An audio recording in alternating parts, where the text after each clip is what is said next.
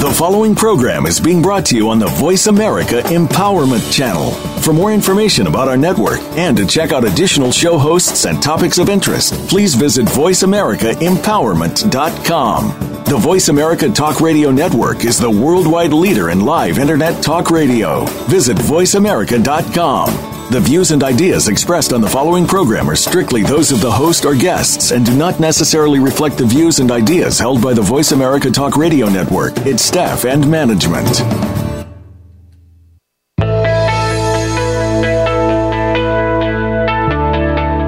Welcome to Raising the Bar with your host, Amy Brado. Do you ever listen to that inner voice? The one that tells you that you can achieve great things just by giving yourself a little push? Making that voice heard is what this show is all about. What if you could turn your negatives into positives? You'll hear from others who have embraced that personal drive and will help you raise the bar. Now, here is Amy Brado. Good morning, everybody, and happy Thursday. We are coming to you live today. It is so great to be back with a fresh new show. We had a few weeks off where we were doing some replays, so pretty excited to be back today. Today's guest is going to share with us some things that are pretty close to my heart. As a lot of you know, I'm very involved with just advocacy for vulnerable children, whether they're in foster care, orphaned, going through the adoption process, and so on. So this is pretty exciting for me to be able to speak with her. Our guest today is Shenandoah Chefalo. She's a graduate of Michigan State University. She's actually a survivor and an alumni of the foster care system. So I think this is going to be pretty interesting to speak with her. She has a Bachelor of Arts in interdisciplinary studies and social science. She has a Core Essentials graduate certificate from Coach U. So she's a coach, a mentor. She's also a speaker for advocacy and the foster care movement. Shenandoah, I wanted to welcome you to the show. I also wanted to touch base on the fact that you are an author and have a great book out called The Garbage Bag Suitcase. And this is a book that is about your time before, during, and after or since foster care, correct? It is. So thanks for having me on the show this morning, Amy. I appreciate it, and I'm looking forward to our conversation. Me too. So, what I really wanted to dive into in these, segments that we've got is just sharing your story. I know when you and I were able to speak outside of this broadcast, I, like you, really want to share my story with people so that it can maybe encourage or inspire others. But maybe just give us kind of the background, like what was going on with your family or in your life that even led you into foster care in the first place. Sure. Well, I was originally born in San Diego, California, and lived with my biological mother during that time. Her and my biological father were married at one time, and at some point when I was a small child, separated and divorced, or maybe never divorced. We don't really know. Okay. And,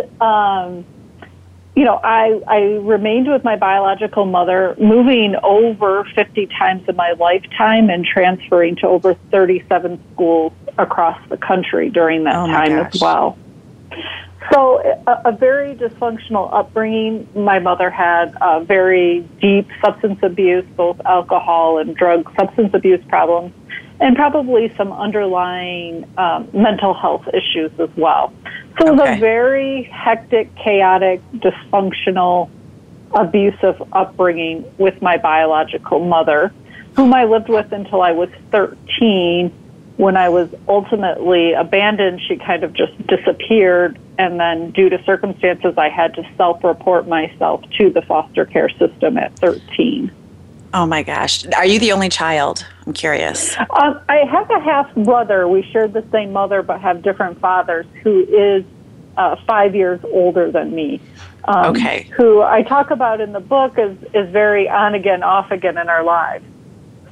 He kind of has his own dysfunctional journey. And so we're not always together. And by the time I go into care, he's actually already 18 and kind of out on his own doing his own thing. Okay, so he wasn't growing up with you throughout all those moves and throughout your childhood up until the age of 13. Yeah, I mean, he was there sometimes, and he was surely there for some of it, but he was not always there. We were not always living in the same household. Okay. So through this kind of pattern of abuse and, I know through experience of others and even my own experience, when you have a drug or alcohol dependent parent, there's sometimes as a kid where you're put into adult situations that you should never be present for. Was this a situation where did you have to like kind of clean up your mother's mess? Were you very independent from a young age, getting yourself ready, making sure there was something to eat? Was there anything to eat? I mean, was it a case of where your mom had moments of being lucid and responsible, or was this really just, There were moments of lucidness. I don't know if responsibleness ever entered the picture. But, what's interesting is that as a child, right, that just seems normal to you. Right. So, of course, looking back, you say, well, sure, most 6-year-olds don't get themselves up for school and walk themselves to school, I suppose. But when you grow up in that environment, it is so normal that it doesn't seem abnormal until you realize other people don't live that way, which comes much later in life. Yeah. So, yeah. I mean, most of my meals I fended for myself. I was a fairly independent kid. Spent much of my time riding my bike around the neighborhood, spending time at the library, places where kids can go, without anyone really ever saying anything. It's interesting in the generation that I think you and I are pretty close to the same age. Even, it's interesting that in those times, kids riding around on their bikes or being at the library or being places alone were, I think, more unnoticed than they are these days. And sometimes I feel like kids are over parented sometimes too, but the norm was so different. Yeah, I mean, nobody ever said anything. Nobody said, gee, I spent lots of times in libraries. It was a big part of my growing up. Nobody ever questioned that I was there. Anywhere I could ride my bike or take my 2 feet was allowable. So, it was just part of how I grew up. Again, very different from now. I could never imagine my own 14-year-old daughter being allowed to just ride her bike wherever it might take her. And nobody questioned that. And, for sure, if I saw a young child, especially, under 10, I would probably say, so what's going on, and start a conversation with them. But it was different times. And, so things where you say, gee, how come a red flag never went up? How come a teacher never said anything? With that many moves, there are schools where I was attending for a week or a month or sometimes even a day. But nobody ever said anything. And frankly, had I not reported myself to care, nobody would have ever said it. I think I would have just slipped through the cracks completely.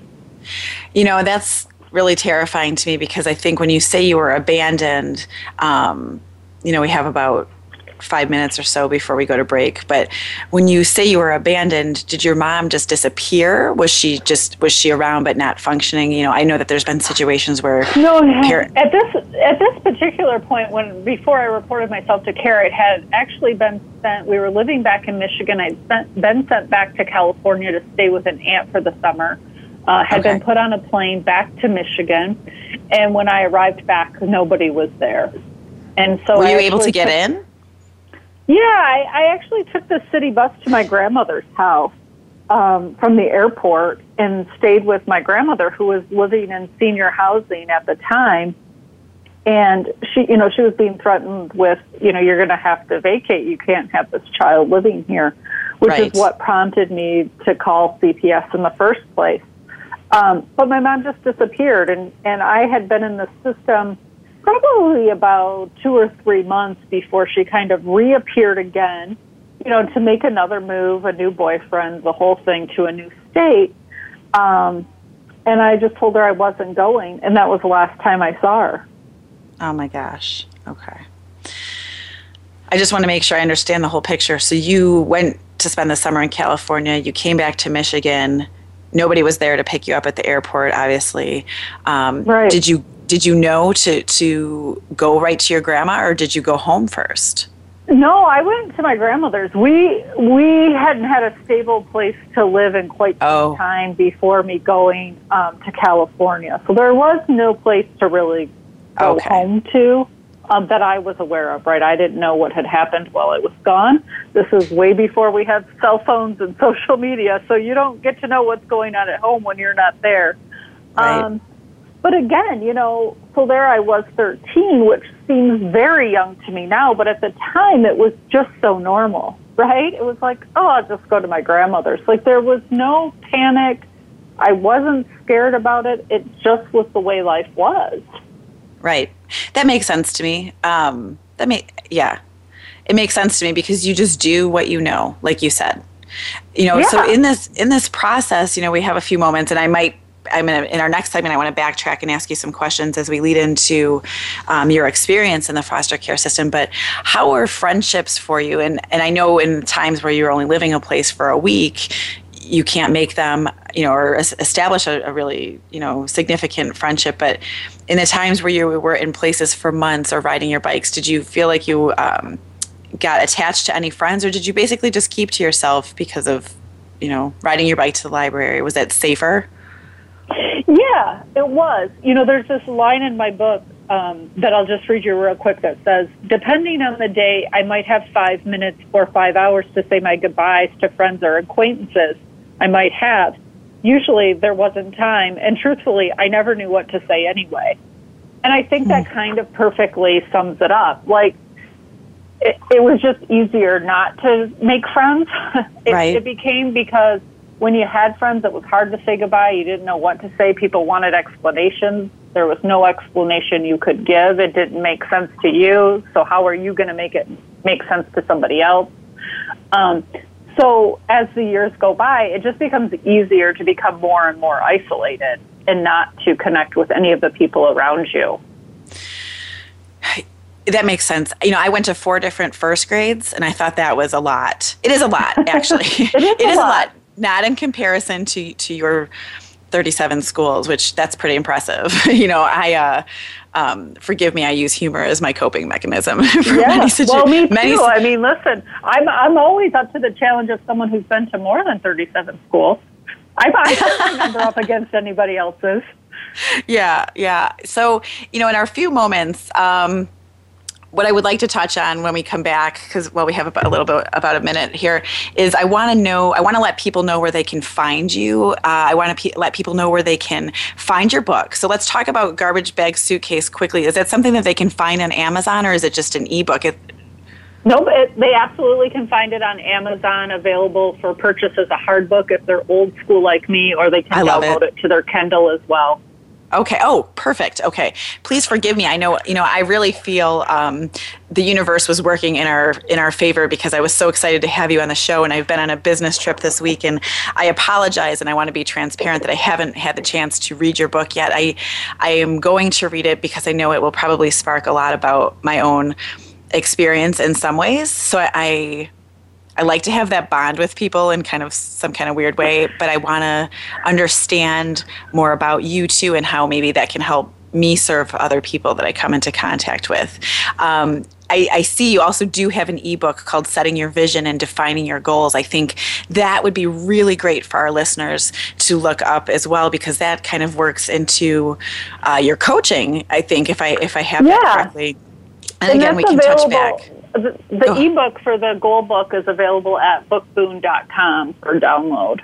Oh, that's awesome. Okay, so I want people that are hearing this to really kind of dive into Garbage Bag Suitcase so they can understand your story. But I also want them to understand that there is hope in coming out of it. And I'm excited to be able to share with our listeners your experience, that you did grow up, you did get your education, you were able to stay in a place and do that and do some great things. I also was curious about, the families that you live with. I'm looking at our time here and not seeing a message from my engineer, so I'm just going to keep talking since we're live. Let's talk about you going to CPS? Because did you just go to the police station? No, I made a phone call to the police station. They sent out some CPS workers to my grandmother's apartment who came out to interview me.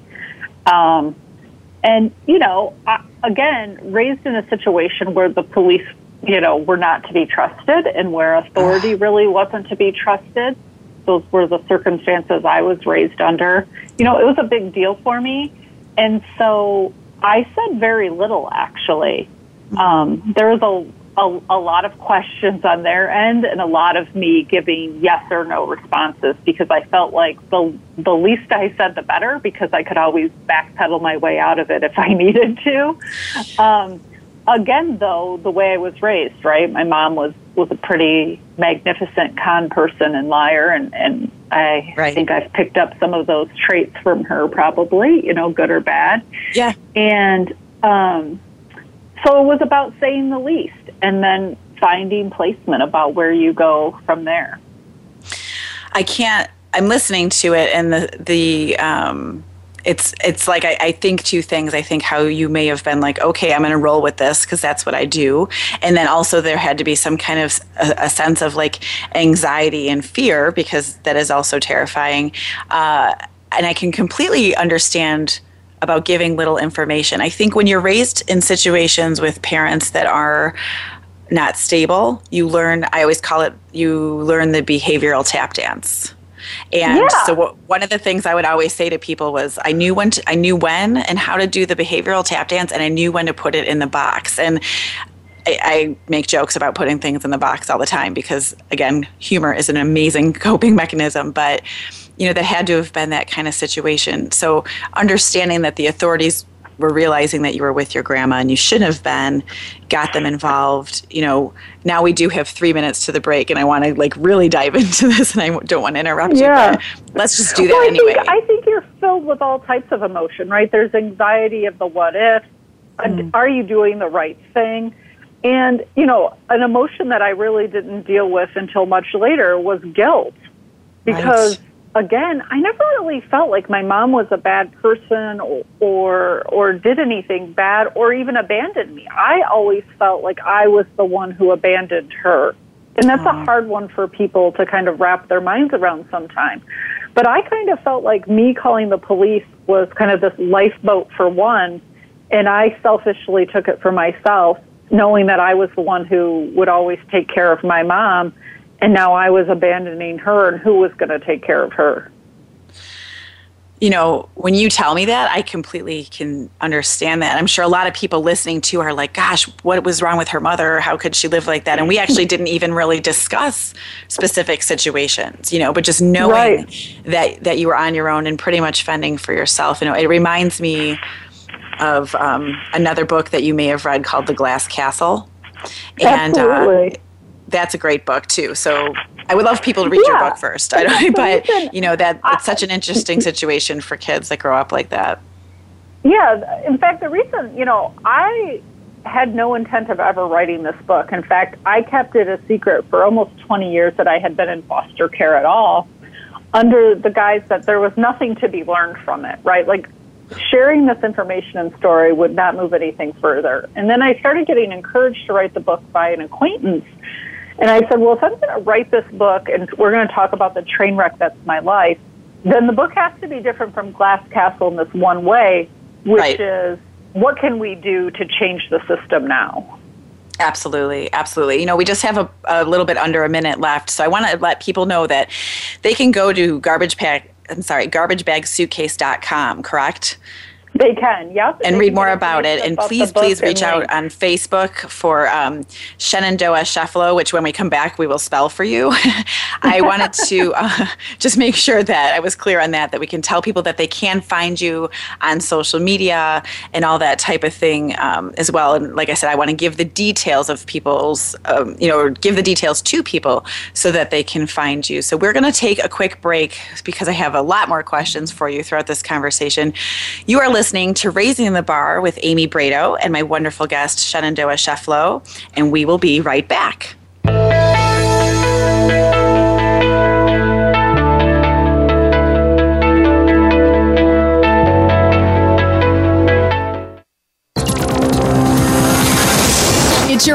called Motivate, Change, Succeed. VoiceAmericaEmpowerment.com. Have you considered expanding your family through adoption, but don't know where to start? Are you looking to get some answers and direction on how and where to start? Reach out to the community at the Echo Foundation. The Echo Foundation offers 5 distinct areas of support. For those children in need throughout the world, we are here to support you and guide you through your process and beyond. For more information, please visit amybrado.com and click on the Echo Foundation. That's amybrado.com and click the Echo Foundation. There are over 147 million orphans and at-risk children in the world. It's a global problem, but you can make a huge difference. You can help from home or on the ground serving opportunities. Please visit amybrado.com and click on the Echo Foundation tab to request more information. Our vision is to build a self-sustaining ecosystem of ideas, individuals, and organizations equipped to carry out the mission of hope for every orphan in the world. Help us with our goal of helping every child in need. Visit amybrado.com.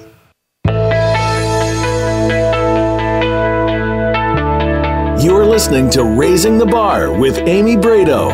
We'd love to hear from you with any comments or questions about the show. The email address is amy.raisingthebar@gmail.com. That's amy.raisingthebar@gmail.com. Now, back to the show.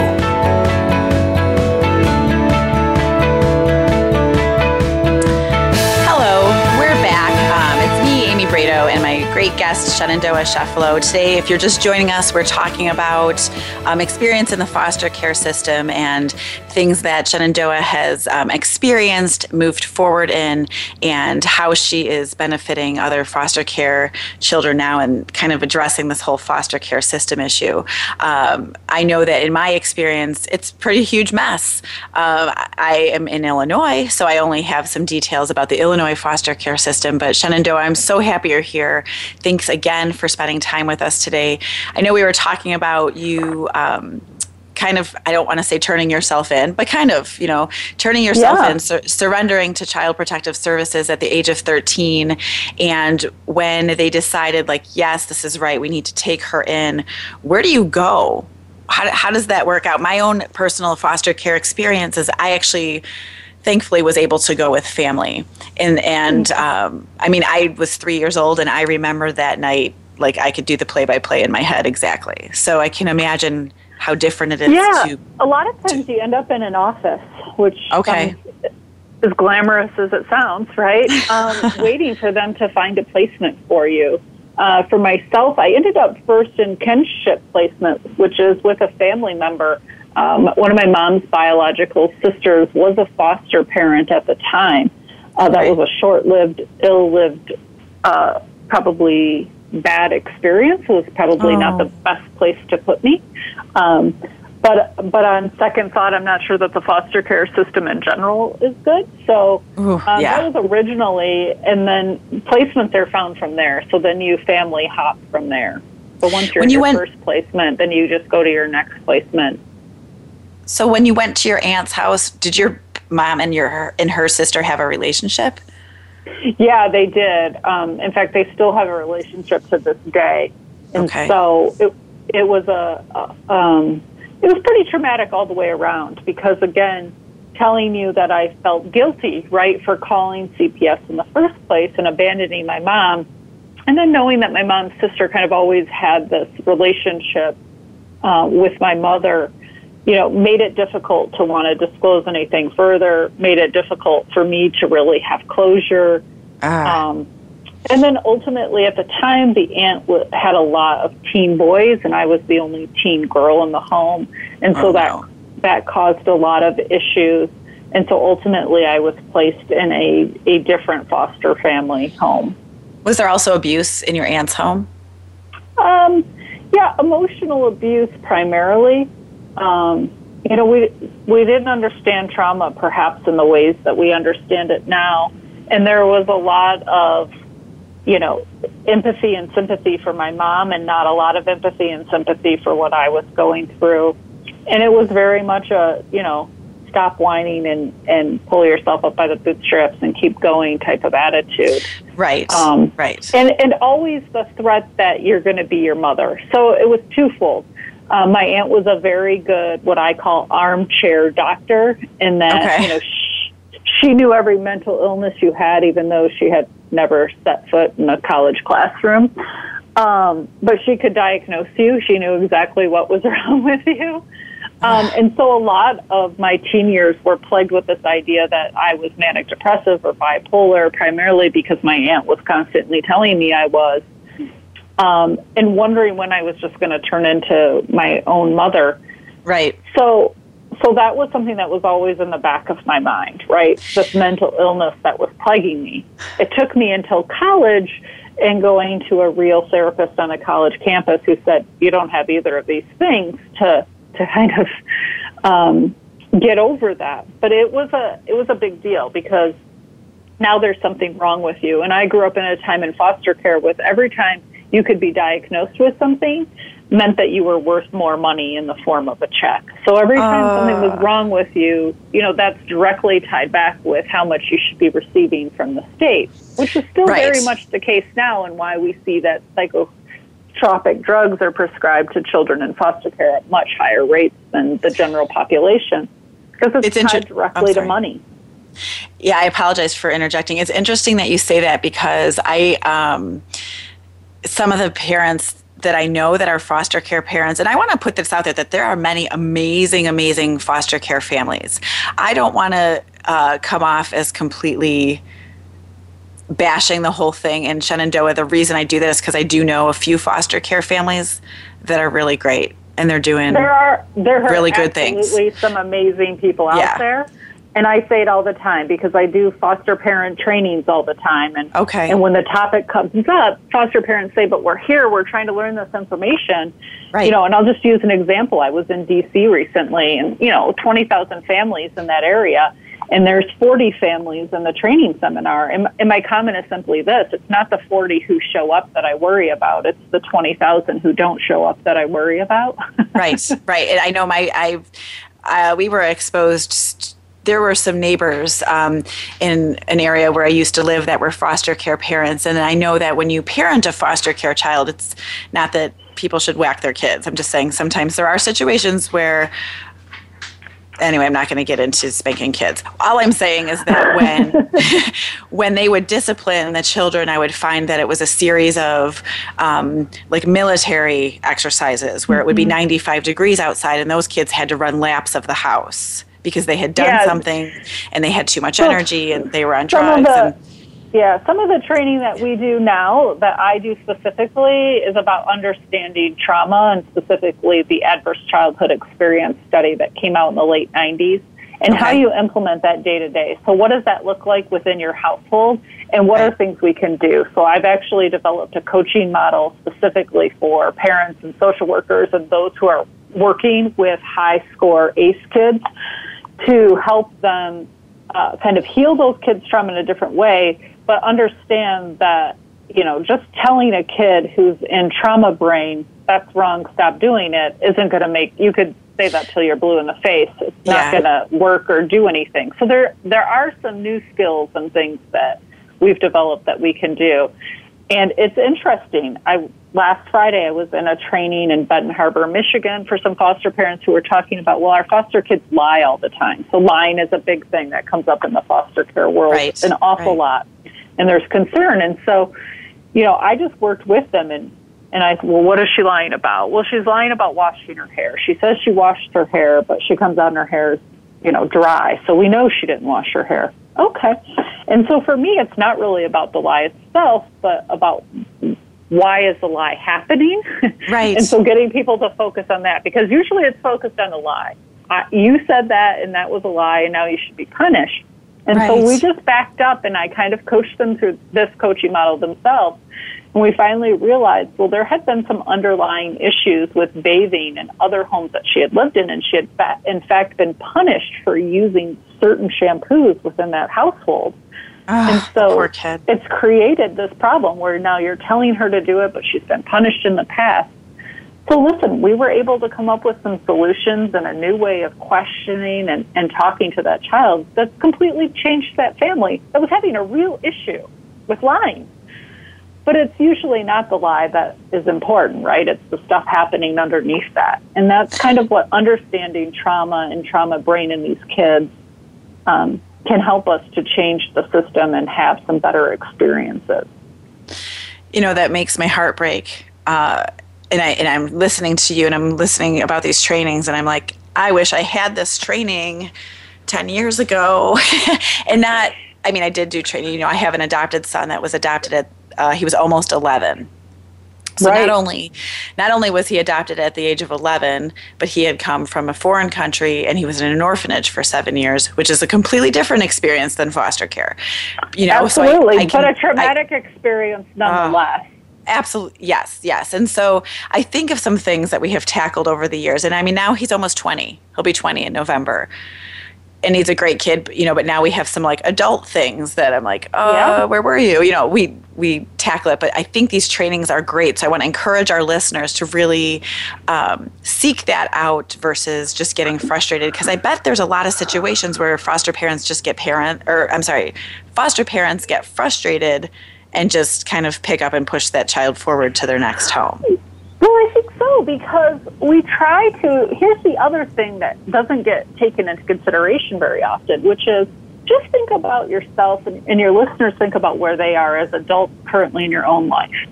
Right. So the next stranger you pass on the road, driving, walking, wherever, just imagine that you had to pack all your stuff and go live with them tonight. I can remember that. Go ahead. There's this immediate anxiety of doing that with your own adult skills, and you know how to manage that stuff, right? And expectations and all of that. So as an adult, just imagine picking yourself up and going to move with a complete stranger. It's going to take some time, right, before you're comfortable and feel ready. And you might have some negative behaviors, and you might give some pushback in some places, all trying to figure out how this works. And we don't really give kids a lot of time to work through that phase. We're so impatient. We think they should just show up and fit right into our families a lot of times. Right, there should be some kind of relief in them.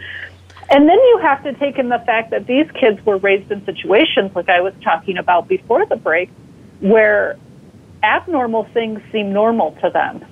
And so your normal behavior may seem abnormal to them. It's very difficult for a kid who's maybe never sat at a dinner table and had dinner to experience that. And it can be very overwhelming, and it can be a negative trigger for them.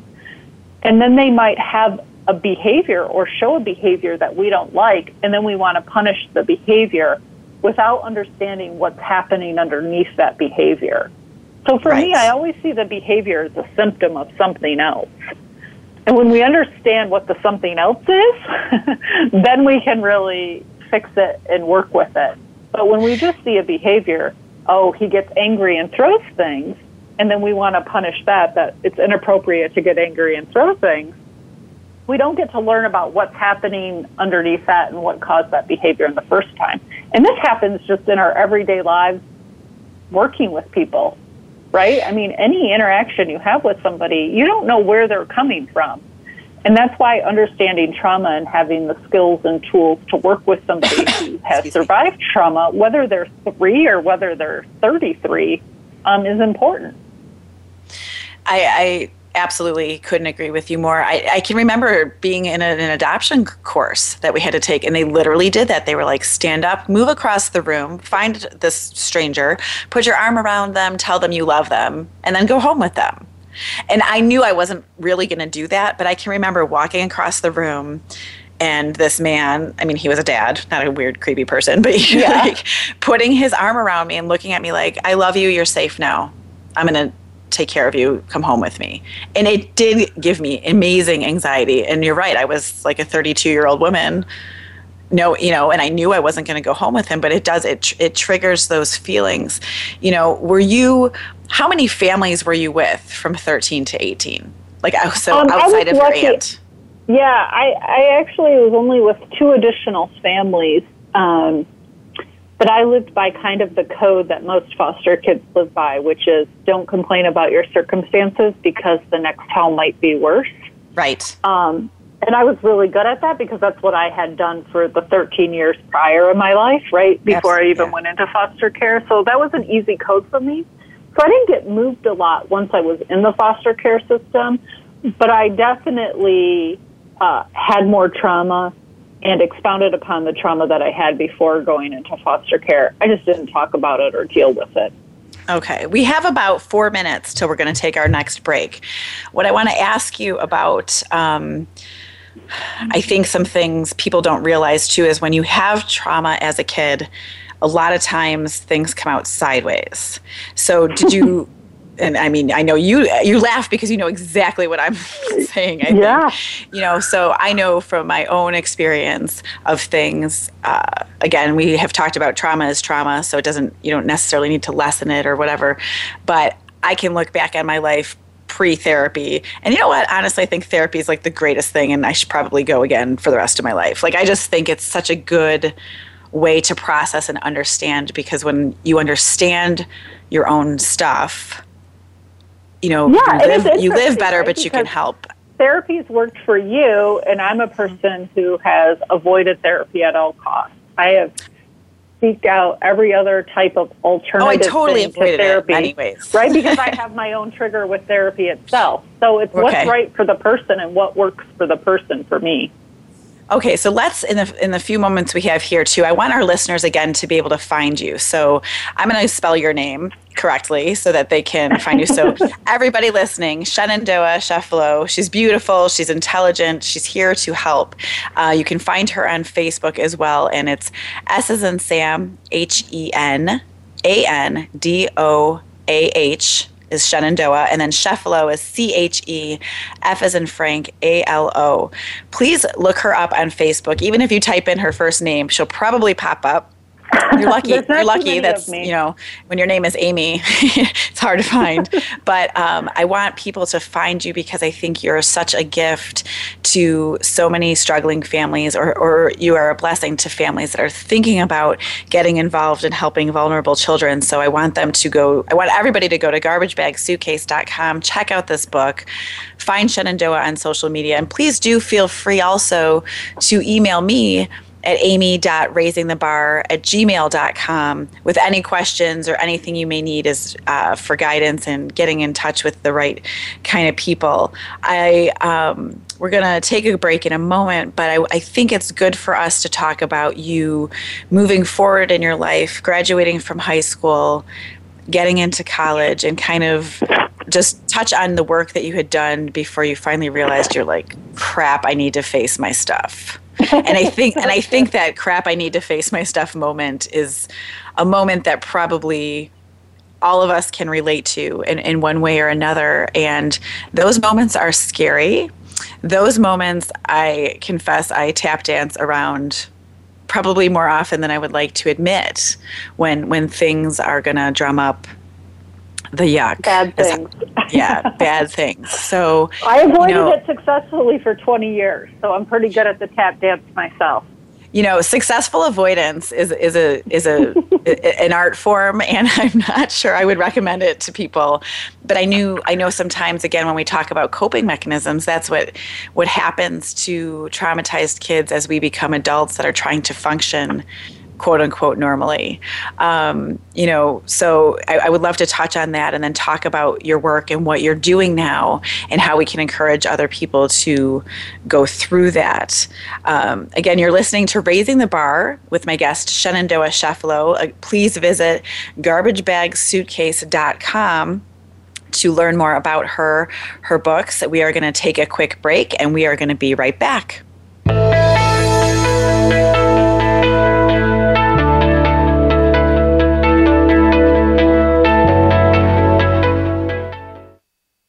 Follow us on Twitter for more great ideas at Voice America Empowerment. There are over 147 million orphans and at-risk children in the world. It's a global problem, but you can make a huge difference. You can help from home or on the ground serving opportunities. Please visit amybrado.com and click on the Echo Foundation tab to request more information Our vision is to build a self-sustaining ecosystem of ideas, individuals, and organizations equipped to carry out the mission of hope for every orphan in the world. Help us with our goal of helping every child in need. Visit amybrado.com. Have you considered expanding your family through adoption, but don't know where to start? Are you looking to get some answers and direction on how and where to start? Reach out to the community at the Echo Foundation. The Echo Foundation offers 5 distinct areas of support. For those children in need throughout the world, we are here to support you and guide you through your process and beyond. For more information, please visit amybrado.com and click on the Echo Foundation. That's amybrado.com and click the Echo Foundation. Follow us on Twitter for more great ideas at Voice America Empowerment.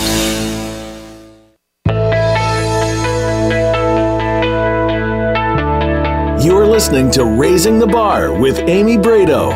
We'd love to hear from you with any comments or questions about the show. The email address is amy.raisingthebar@gmail.com. That's amy.raisingthebar@gmail.com. Now, back to the show. Hello, here we are again. You're listening to Raising the Bar, and we are talking with Shenandoah Chefalo today. We've been talking about her experience in foster care and just kind of her growth through it, and it really is growth. And Shenandoah, you just made me laugh on the break when you talked about how kind of facing your stuff was like your coming out party. So let's talk about just, you got out of foster care, you got into college. Let's hear about how life has been. Yeah. Went to college. It's not as glamorous as it sounds. I had a hard transition to college. College took me a long time. I was completely on my own. Attempted suicide during my first year of college, and then ultimately had to get a job because I couldn't pay for my basic necessities in college, like toothpaste and deodorant, feminine hygiene products, and just things that most of us probably take for granted on a daily basis. And so I actually took a job as a receptionist at a law office, making barely minimum wage at the time, which was around like $3.25 an hour. Wow. And I apparently was really good at the job because I ultimately got promoted and I became a legal secretary and a legal assistant and then a paralegal, and ultimately I started running law offices. But what I found in that experience in the law office is it was the first time I was surrounded by professional college-educated people. I had never really been around anyone with more than a high school education, and most of the people I knew didn't even have that. Did you finish college? I did ultimately finish college. Oh, okay. It took me quite some time because I ultimately started working full-time. Okay. And so it took me more than the 4 years. It was not an easy path for me. But being around those people, there was no reason to disclose my background. Right. They were pretty high-powered people, and I was trying to impress them, really. And so, also, nobody ever asks you that question, were you ever in foster care? It just doesn't really ever come up in conversation, I don't think I've ever asked somebody that. Lack of admission, lack of asking and me not disclosing or admitting, it just started to become this secret that I never really talked about that went on for 20 years. So I got good at the tap dance that you were talking about and facing my stuff, but what happened was I was having more client interaction, and at this point I had hired my husband, who was a law student at the time, for a job, and we decided to open a law practice together, and we had moved and opened this law practice, and we're really good at spending our 70 hours a week working before we had a child, and we're doing all of that stuff. And then I started realizing our clients, which is primarily in criminal defense arena of work, seemed all the same but had different names, right? Can I stop you for one moment? Did your husband know that you had grown up like that? No. Interesting. No. Okay. It was really something that I kept a secret. He knew I had been in foster care, but we never really talked about the details. Okay. And so then I had, years of doing this practice. We had staff I was managing and these clients, and I was starting to get burnout. And frankly, there was nowhere else for me to go in my career unless I wanted to go to law school, which I really did not want to do. And so talking to the clients, and I had this idea of, what if I got some coaching, my coaching certificate. Because what we found is, we always said clients never came to us because they won the lottery. It was always like a really bad point in their time, in their life. They were going to jail, they were getting divorced, they were going bankrupt, all of these really negative things. Right. And what if we could turn that around and give them some coaching that would help them kind of take this as their low point and turn it around to positive things? So I went to the coaching classes. They were super intense. It was all personal development stuff. And the inklings of my past started coming up when I was doing those classes, right? Locked in a hotel room for a couple of weeks by myself, right. A lot of time to think. And I was really good. I pushed it away and said, nope, this is about the clients. This isn't about me. And then when I came back and started working with the clients, a lot of their past started coming up, and a lot of them were disclosing that they had been in foster care. And that was really the first time I started realizing, there were other people in foster care. It had always seemed like it was just me, right? Because I had never told anybody, so I didn't know anybody else who had been in foster care, and I wasn't in support groups or any of that kind of stuff.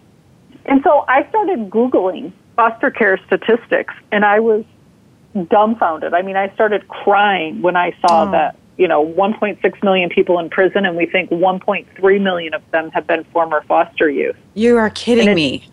No, and it didn't stop there. Homeless. 80% of the homeless population is believed to be former fosters. The people who are using governmental assistance, teen pregnancy, substance abuse, all of these social issues that I was seeing in my office on a daily basis suddenly had a new meaning for me. And it was at that time, still kind of doing the coaching thing, I met this guy who asked me about my name, Shenandoah, and I told him this story from my childhood that had been told to me about how I got that name. Okay. And he came back to me and said, I hate to tell you this, but that's not how you got your name. I did some research, and your story doesn't check out. And what? Suddenly, right? The story my parents had told me about how I got my name was not how I got my name, it turns out. Well, why would he investigate you? That's creepy. Well, I think he was just interested in the story itself. And so he was looking it up, and it turns out that's not the way it went. Okay. And so it got me thinking about my childhood and the movie, if you saw it, The Truman Show with Jim Carrey. Right. And what if everything in your life is a lie? But it's what you know. Right. Like, at what point then isn't it a lie, right? Because it's everything you know. Right. So to you, it's truth. He started encouraging me to write the book, and I said I would only write the book if we could talk about how we could change the system. Because there's lots of books about the foster care system and people's dysfunctional journeys. I mean, almost any memoir you read, right, is a dysfunctional family in some way. And I want. Well, I'm dying to know about how you got your name. Oh. Now I feel like you need to tell that story. Well, the story is that I was named after the Shenandoah Hotel in Las Vegas, which is where my parents had met. It turns out that the Shenandoah Hotel in Las Vegas opened up 5 years after I was born. Oh, my gosh. Okay. Right? So I don't really know how I got my name or why I got my name, but the story that I had believed my entire life was where wrong. They met. Yeah. And so that was kind of the point where I said, okay, I've got to face my own stuff.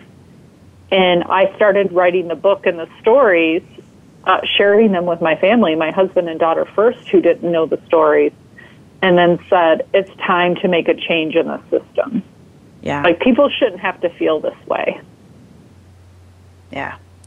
And it's so sad because, like we were touching on before, there are so many people out there that are trying to do good and trying to help displaced kids.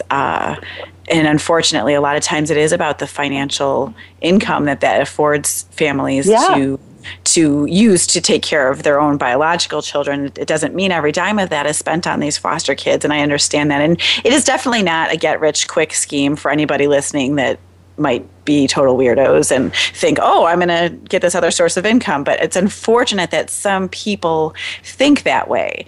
And so when in revealing your stories and everything, sorry, I want to get back to that. Mm-hmm. What are the major this is a loaded question that could probably take hours too, but what are the big things that you see that are just absolutely not okay, and what are your suggestions or your course that you're taking in to change those?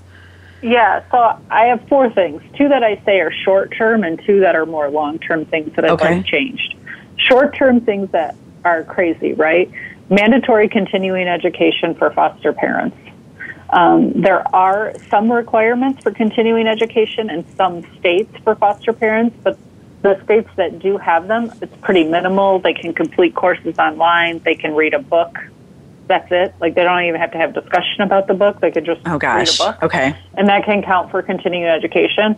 I would love to see us support that there's real training and education for parents. Not foster parents, parents of all kinds, but foster parents specifically. When you're dealing with kids who are having real issues, that takes skills you don't necessarily have. And just because you're a good parent with your own biological children doesn't mean you have the skills to relate to a kid from trauma, right?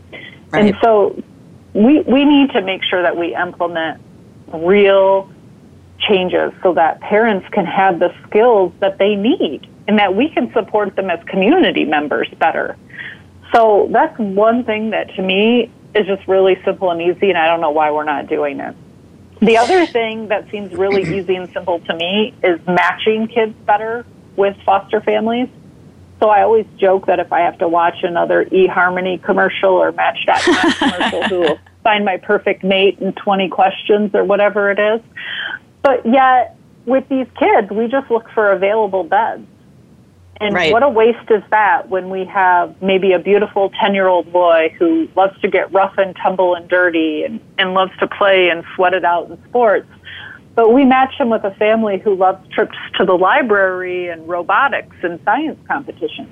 Neither of those things on their own are bad, but when we bring them together, it can cause friction in a family and be a bad fit. And when you have lots of those bad fits as a kid in care, it becomes to look like you have behavioral problems and is a negative reflection on you. Right. Because we didn't want to take the time in the beginning to find someone that would be a good match for you. You know, and then it looks like it's a compliance issue with the kid, and it's not. Right. It's just not them. So, we have about 4 minutes till we close. What kind of action are you taking now, or what would your call to action be for anybody listening right now? So my call to action is this. Google foster care statistics and educate yourself about what's really going on in our country. There's 500,000 kids in this country in foster care, and those children turn 18 every day and become adults. And we as citizens need to understand that this is a big portion of our population and that it's affecting social issues that we care about and social issues that most of us don't want to pay for. And you need to be educated to understand what's happening and understand how the foster care system is perhaps at the root of those. Once you understand that, then you need to ask better questions of your friends, your neighbors, and the people that you vote for on what they're doing to change the foster care system and how we can better implement trauma in our communities to help children heal. Yeah, absolutely. And I know we've spoken about the program that Safe Families offers, and I know we have just a few moments, so we can't really dive into that. That's a whole nother program. But I think for people to educate themselves, that's great. And if anybody who's listening today, if you are going to educate yourself and you really do want to get involved, I personally, in my experience with the Safe Families organization, I highly recommend people to look into that. And, that's a program that kind of stops kids from getting lost in the system, and they get that respite care that they need with the right families, and they also help the parents, which I think is another place that the foster care system fails. There are some great programs in general. There is an academic success coaching for kids who are aging out of foster care. I am just trying to... Foster Care to Success is the organization. Their website is fc2success.org. But they have mentoring that's available, and actually it's all done via email and texting. They actually don't want you to have face-to-face interaction with your mentee. And it's all foster kids who are on their way to college. And they try to do really good matching. So I have a friend who's a writer, and she's matched with a journalist student who's in school in Missouri. And it's all about just mentoring them through that. Did you get your internship? Have you done this? What about that? What challenges are you having? And helping them kind of navigate that transition. That's a great way to get involved if you don't have the ability to have a ton of time, but you want to still do something to make a change. Wow, that's amazing. And that program, or just even that mentoring program, sounds awesome. I think coaching is so huge, and I think in so many ways coaching can feel overdone because everybody can be a coach. But in the same token, the beauty in that, I find, is that that's where the matches really come into play. So it's good that these systems are in place for the coaching. Everybody listening, again, I want to encourage you to go to garbagebagsuitcase.com, where you can learn more about Shenandoah Chefalo, what she's doing, the books that she has written, and you're also working on your next manuscript, Hiking for Stillness. So I'm curious about that one too.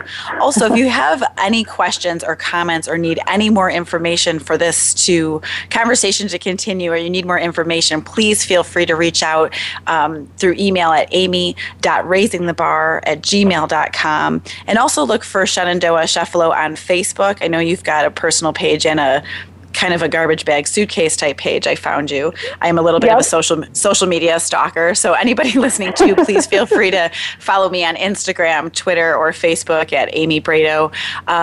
Any last thoughts or advice or words you would leave with our listeners? Yeah, I just always try to end with something positive, because some of this can always seem negative or, preachy in some ways. But I just say, we owe it to our most vulnerable citizens, our children, to take a chance to drop our fears and to move forward with love, forgiveness, and a commitment to make a change. Because together, when we focus on solutions, we can move forward into greatness. I love that. And I think that was such a great piece to leave people with. I appreciate your time, Shenandoah. I thank you so much for the connection. I am really, really grateful that we were able to be connected through my girlfriend, Randy. So I'm so excited. I would love, love, love to have you back and learn more about what you're doing and what you're up to. We have just a few seconds here, so I want to make sure I don't cut us too short or go over. But again, Garbage Bag Suitcase. Thanks so much for having me on, and I'm glad to come back anytime. And I have an open door policy for your listeners, so if they reach out to me, I'm happy to chat with them offline. Perfect. Well, again, thank you so much for being here today. Listeners, you're listening to Raising the Bar with me, Amy Brado. I really look forward to your feedback. Everybody have a great day. Shenandoah, talk to you soon. Thanks.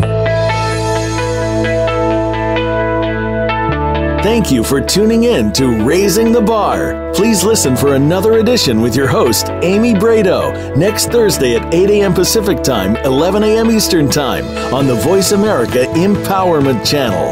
Now, get out there and keep raising the bar.